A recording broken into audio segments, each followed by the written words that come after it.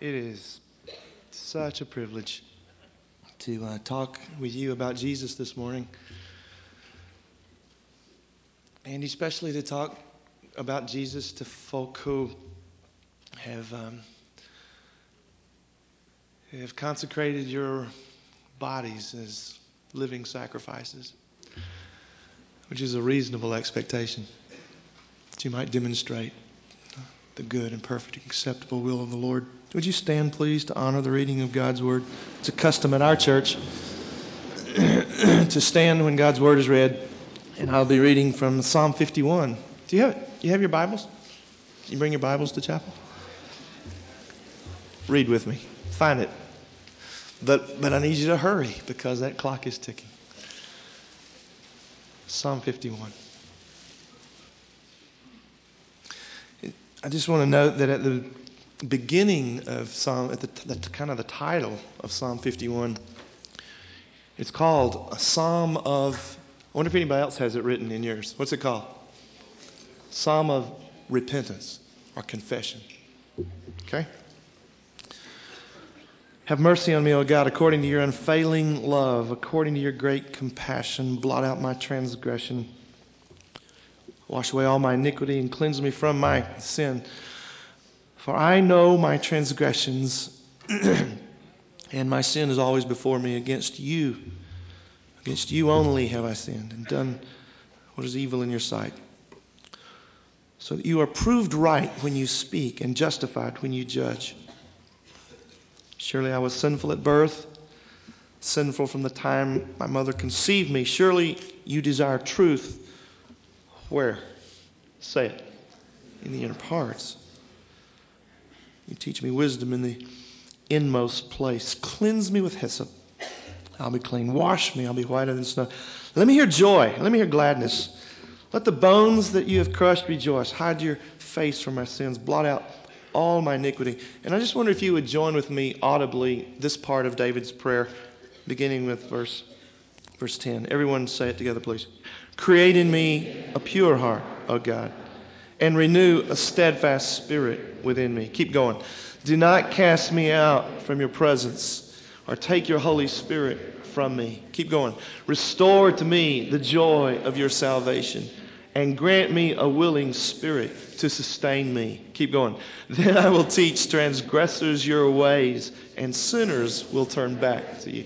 Okay, we'll stop there. God bless you. You can be seated.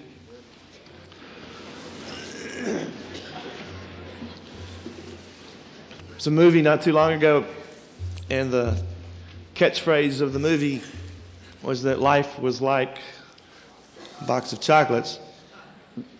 But I don't think life is like a box of chocolates. I think life is like a smoke alarm. I watched a guy one time blow cigarette smoke on a smoke alarm, and it didn't even go off. But Becca and I have lived in houses where anytime the temperature reaches 80 degrees, those rascals go off, man. They just go off. One time when we were in our first house, we were living in Montgomery, Alabama, in the middle of the night, it went off and we couldn't make it stop. And we pushed all the buttons and we flipped all the circuit breakers and I got a stool and a baseball bat and I made it go off in the middle of the night. And for years, it just hung down in our hallway, just kind of waiting on somebody to fix it, but I never would.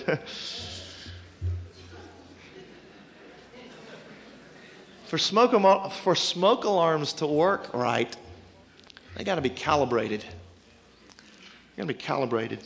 Beck says that's too big a word to use when I preach, but it's the best word. Calibrated. One of the guiltiest moments in my life was in the 8th grade. That was before I came to CBC. But anyway, in the 8th grade, I know you'll be really impressed with this. I had been nominated as the Valentine's King of Arnold Junior High School, Columbus, Georgia. I knew you'd like it. But the dilemma was, in order to be actually crowned the king, I had to go to a Valentine's dance. Now, in my spiritual tradition, going to school dances was as serious a felony as going to movies.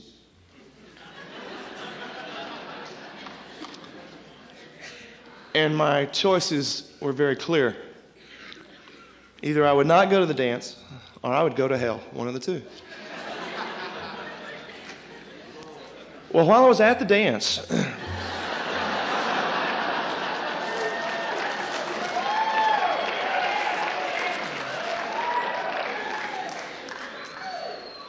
I felt really guilty.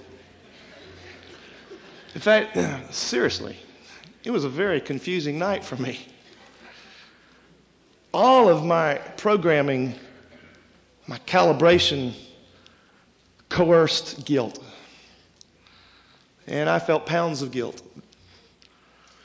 But I wasn't sure that the proportion of my guilt was satisfactory to the amount of fun I was experiencing. And the question really was one of calibration. Was the guilt I felt that night, was it true guilt? Was it sufficient guilt? Was it proportionate guilt? Or was the guilt I felt that night sort of a carryover from spiritual hypersensitivity that bordered on legalism? I didn't know the answer then, and I really don't know the answer now.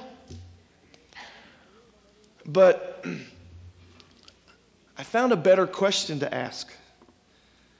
And the question is, how can I educate my conscience so that I can be certain the smoke alarm goes off when there's really a fire, and it doesn't go off because I got the wrong calibration? Now, the world has an answer for us, and they say, well, just follow your heart. Just follow your heart, and then you'll, be true to your heart. But what if your heart tells you to sell out? What if your heart tells you to hurt someone else? What if your heart deceives you? I had a student in our church. We're real close to Christ for the Nations, and we're close to Southwestern University. We had a student preparing for the ministry. Not too long ago, she came and shared with my wife that she was a homosexual. And when we pointed out to her in Scripture that it was wrong, she said, yeah, but it can't be wrong because I've never felt so loved. I've never felt so complete. I've never felt so whole. And so in order to get anything out of this message today, you have to agree with me on this sentence. And I'll know that you agree with me on this sentence if I hear you say amen. And if you don't agree with me on this sentence, I'm going to have to stay on this first part too long, and it'll take you past lunch. And I know you won't like that. So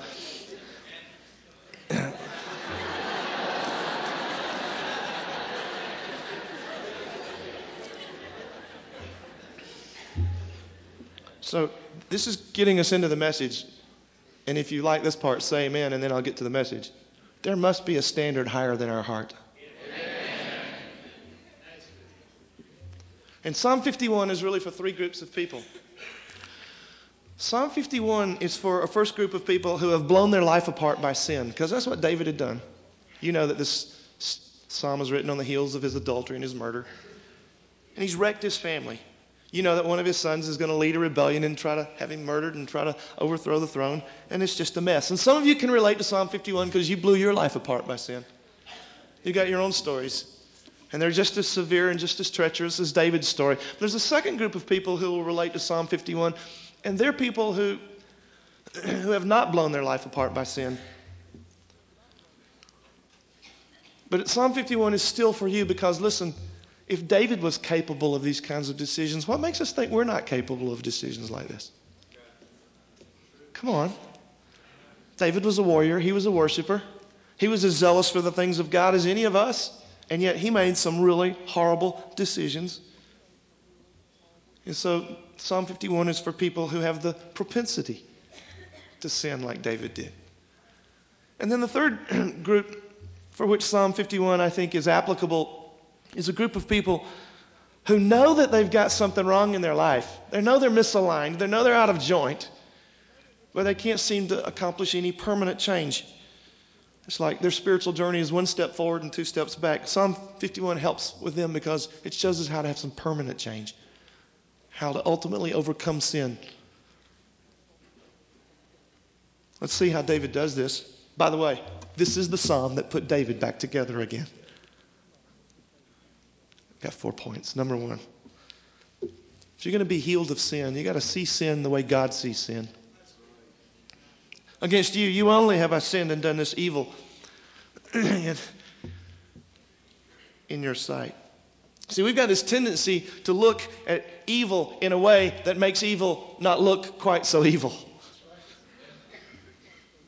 Everybody's got a favorite picture. I learned early in ministry that if I tilt the angle of my chin just a little bit, you won't see this fat that hangs down under here. I've learned that I don't know where they teach this in Bible college. Maybe they still do this in. Will this work? Can I do this? Maybe they still do this in some of the leadership training, but they teach the ladies, to put one foot forward and the other one back, and their hips look so much smaller that way. Have you noticed that? They take your pictures that way. But we're like that because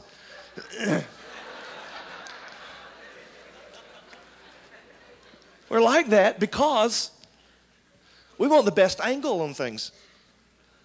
We want the very best angle that we could possibly come up with, and that's the way we are with sin. We try to always find a point of view that hides reality. But it'll never work unless you see sin the way God sees sin. David could have said, in a technical sense, I didn't kill Uriah. Did I pull the trigger? Did I shoot the arrow? Did I throw the spear? No, it was those Ammonites. It was the enemy that killed him. And the truth is, if you want to, you can justify anything. That's the way this generation is pretty much taught to think. Colleges are telling us that, all points of view are equally valid. My point of view, your Christian point of view really doesn't have any more merit than the point of view of a Satanist or a hedonist or a Marxist or a Nazi or a member of the Ku Klux Klan. I mean, genocide might seem wrong to you, but there's probably another valid point of view, Ladies and gentlemen, there must be an ultimate point of view. There must be someone who says, wait a minute, this is what's true. This is the truth. Otherwise, no one will ever be responsible for evil. First thing David does is he says, I'm going to see sin the way you see sin. Secondly, he admitted his sin and took full responsibility. Verse 3 says, I acknowledge my transgressions. And in verse 4, he says it real plain. I've sinned. Do you know why people do terrible things? Because 99.9% of the time, they find ways of avoiding responsibility. Oh, yeah, I sinned. But you should have seen what they did to me that made me sin. Oh, yeah, I sinned. I committed adultery, but you should have seen the way my wife was treating me. She forced me. Sure, I made it with Bathsheba, but I'm the king. You don't know the pressure I face. I needed this. She made me feel like a man. I know it's against the rules, but we always got the but. Of course, we come by it naturally. That was the way Adam and Eve started, Eve said, it was this serpent you. And then Adam's going, it was this woman you gave me. But David cuts deep in his own heart because he says, God, I know this about you. You desire truth in the inward parts. He says, the truth is, I sinned. And the truth is, I sinned because I wanted to sin. Now, if you're going to get sin out of your heart, you got to understand. You're going to have to, it's like cancer. You're going to have to cut deep enough to get it all out. Most of us hardly ever cut deep enough to get it all out. But David cuts deep enough here to get the sin out because he's willing to see it, and then he's willing to quit making excuses. Thank God for Nathan. He comes up and points his finger in the face of the king and says, David, it wasn't the war. It wasn't the sword. It wasn't the enemy. You killed Uriah.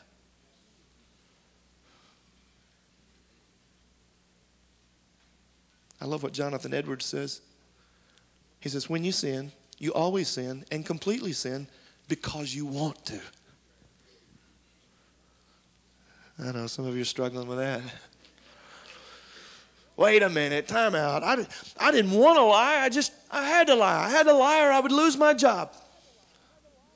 Yeah, but if you get to the inner part, you'll have to say, no, I wanted to sin. I wanted money and security more than I wanted honesty. I didn't want to cheat on that test. I didn't want to. It's just that my parents have these unrealistic expectations on my life, and I'm forced to do it. And if you get to the inner part, you're going to have to say, wait a minute, I wanted to sin. I wanted the affirmation rather than I wanted the discipline, study. And I think this is an important truth. If any of you ever write down things in sermons, maybe you want to write this down. Circumstances never, ever cause you to sin. They may shape your sin. They may shape the kind of sin you choose, but circumstances don't make you sin. And it's not repentance until it cuts all the way in. That means no excuse making. Nobody ever, ever makes you sin. You sin because you want to. So number one, I gotta see the sin the way God sees it. Number two, I gotta admit the sin. Number three, I gotta grieve the sin. Verse 4, against you, you only have I sinned. Now, when you read that, don't you think that can't be true? Against you only have I sinned? What about Uriah's family? What about Bathsheba? What about your own nation? What about your own trust as the king of the nation? Let me tell you what I think is going on and why David chose this kind of language. And I think this is really the key to cutting deep enough to get the sin out of your life. He begins by saying, in verse 1, David says, have mercy on me according to your, NIV says, unfailing love. New King James says, loving kindness. And basically David is saying, God, please pardon me because of your great compassion. Please pardon me because you love me so much. And David, now listen carefully, David wounds himself by seeing the compassion of God. Now don't get confused here, please. But it is not the law that drives him to deep repentance. It's God's love. It's not fear of punishment that goes deep enough. What makes this wrong, says David, is not that I broke the law, though surely I have broken the law. What makes this so horrible is that I have broken the heart of God. I've marred the loveliness of God. I've trampled him. And David begins a process of making himself miserable, not because he's afraid of God, not because he's afraid of the consequences or getting kicked out of school or whatever, but David makes himself miserable because he begins to see the mercy of God again, the love of God that he once knew. The law, of course, exists to define sin. The law exists to restrain sin, but law will never transform your heart. It never will. It will never transform your heart. And so David is he's not even focused on the consequence of sin. What he's focused in is, God, your love, your unfailing love, your tender love. I want more of your love. He's not even focused on sin's impact to himself. He's focused on sin's impact to God. And I've done some word study on this, and I don't know that we have time to talk about all of it, but this word, this loving kindness, this unfailing love that David is approaching God on the basis of, then they're powerful images. And I don't know if David was thinking about any of these, but he could have been thinking about some of these images because they're all previous to his own history. One of the images I love of the unfailing love is in Exodus 32. And you remember how Moses is up on the mountain receiving the law, and he comes down, and God and he are talking, and they begin to hear the noise of the congregation down. And what are they doing down there? You remember? What are they doing? They're worshiping a false god, and they've made the golden calf. And God gets really ticked. And he says something that I think is one of the most profound Old Testament sayings anywhere. He says, and again, I'm quoting from the New International Version. God comes down, he hears the noise, and he says, leave me alone, that I might destroy them and make another nation for you, Moses. And really what God is saying, if you trace that out, God says, let me die. Today is the day I want to die. Let me die. Free me. And God, of course, is trying to teach something to Moses and the people. He's not changing his mind. God doesn't change his mind. The only way God could ever change his mind is if he got more information, and he can't get more information because he already has all the information. So he's not changing his mind, but he's trying to get a point across. And the point that he's trying to get across is, in spite of what they've done, in spite of what they're doing, I am so bound to them with my heart. I am so bound to them with my love. I want to let them go. I want to relinquish myself of this love, but I can't quit loving them because I'm God. If I quit loving them, I quit being God. And maybe David was thinking about that image. Or maybe he was thinking about the image of Abraham.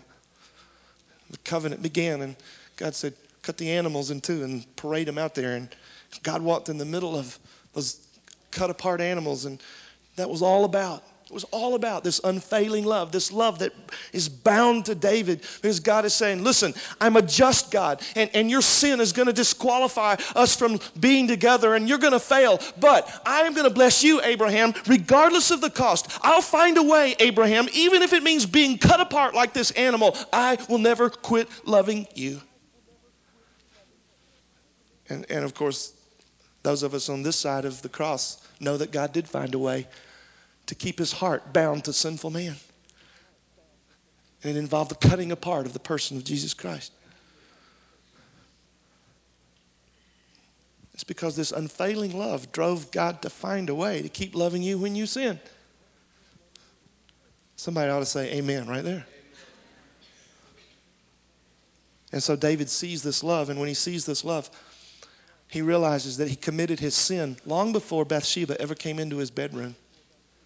He realizes that he committed his sin when there was some kind of a vacuum or some kind of a suction that left, that engaged his own heart and created his need for her. And what had happened was that long before he had ever physically sinned, he had ignored God's love. He had forgotten God's love. And that's what created the opportunity for such tragedy. Come on, guys. It wasn't about the sex. It wasn't about the murder. It was about David's runaway heart that had violated God. It was about David who had disregarded the God who had loved him so much, and he had known that love. How could that happen? How could that happen? What's wrong with you, David? How could you neglect the love of God and become so vulnerable to sin? I think I know the answer to that. It's in the Psalm. He lost the joy of his salvation. So of course he lost the joy of his salvation. He committed adultery. He committed murder. You always lose the joy of your salvation when you sin. Yeah, but I think he lost the joy of his salvation, and that's what predisposed him to sin. I think he committed the sin because he lost the joy of his salvation. And so I think his confession of sin is kind of like this. Oh, God, I forgot you loved me. I wasn't ravished by you anymore. You weren't the center of my life. You weren't the joy of my soul. That's why I sinned. I forgot you. And ladies and gentlemen, I think this is the cure that cuts deep enough to get rid of the sin in our lives. I can hear David saying, oh God, what beauty is like your beauty? Whose arms could be like your arms? What love could be like your love? How could I settle for this when I had had this?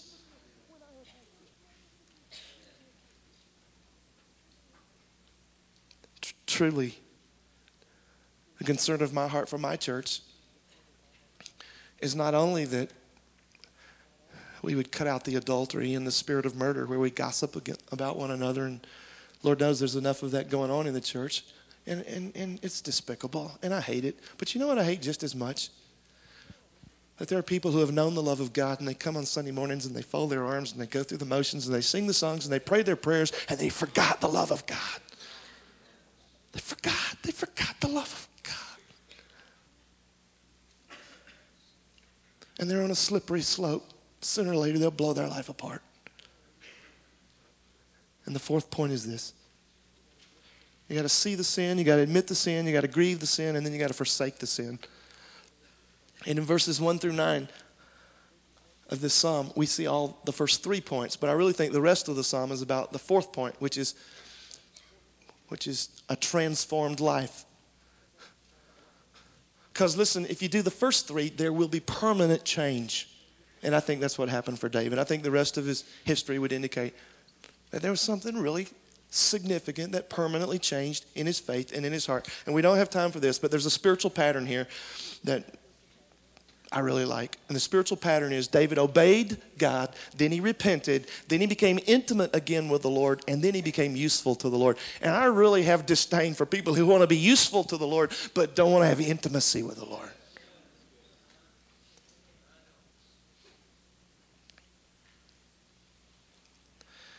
Well, the consequences of David's sin remained, as you know, Adonijah and Absalom.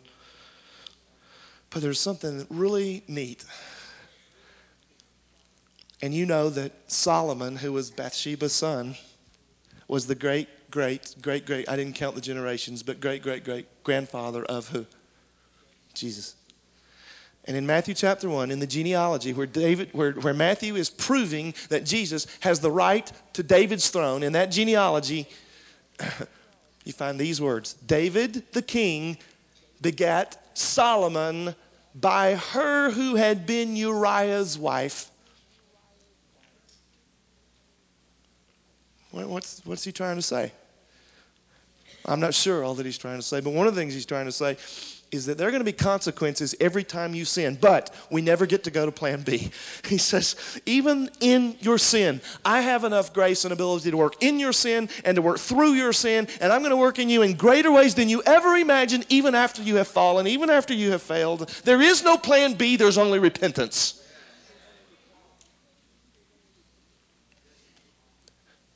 Probably you haven't gone as far as David. Adultery or murder. Maybe you haven't blown your life apart. But there may be some here today who have forgotten his unfailing love. That the holy God of the universe has inextricably bound his heart to you. If you don't live with an awareness of that, that's a danger zone. It's a really big danger zone. And I guess my prayer for you this morning as we close is that you one more time would just acknowledge and live and know that he really loves you. And that you would receive that love and return that love and love him back. Before we have our closing prayer, I ask Brother Jenkins to come and just lead us in a song. So we'll sing and then we'll pray. Don't leave.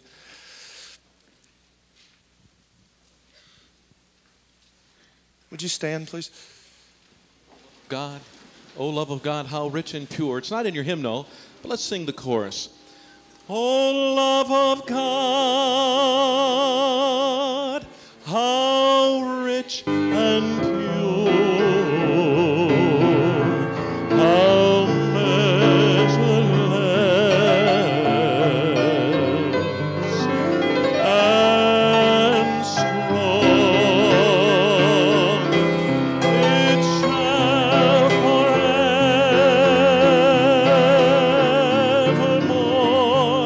endure. The saints and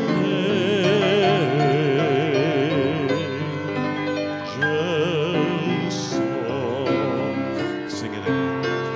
Oh, love of God, how rich and pure, how measureless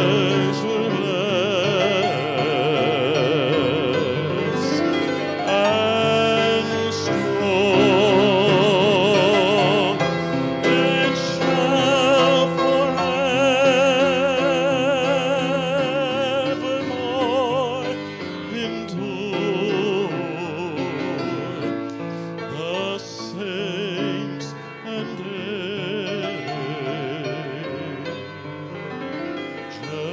angels song. You know, Paul offered a prayer for the Ephesian church, and he said, I pray that you would know the love of God that passes knowledge. I'm so intrigued with that saying. He says, you know, I wish that you would just experience and perceive God's love, but you'll never fully comprehend it. And I think that's true. You'll never fully comprehend the love of God, but you can experience it. You can live in it. You can live with an awareness of it. I pledged when I came that I wouldn't tell old Bible college stories, but when I was in Bible college, the greatest temptation to my soul was to lose the sensitivity to God's love. I became so familiar with holy things that I lost my sense of awe. I just lost my sense of awe at God. I mean, chapel all the time and headquarters, and what do you do? What do you do? You're just in holy things, in holy places all the time, and you lose your sense of awe. Ladies and gentlemen, it's so dangerous. It'll blow your life apart if you don't live with an awareness of how much He loves you. How much He loves you.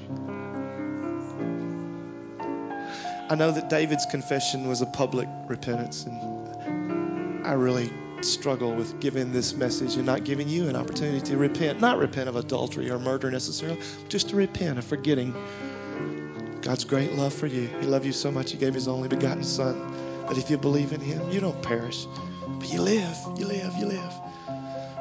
So if it's okay, President, we just, some are already come. Would you just like to come and spend a time in prayer, and you can close, whatever's appropriate. Those of you to whom the Lord is speaking this morning, I invite you to come now. We're going to sing this chorus another time, and no one moving yet, please, to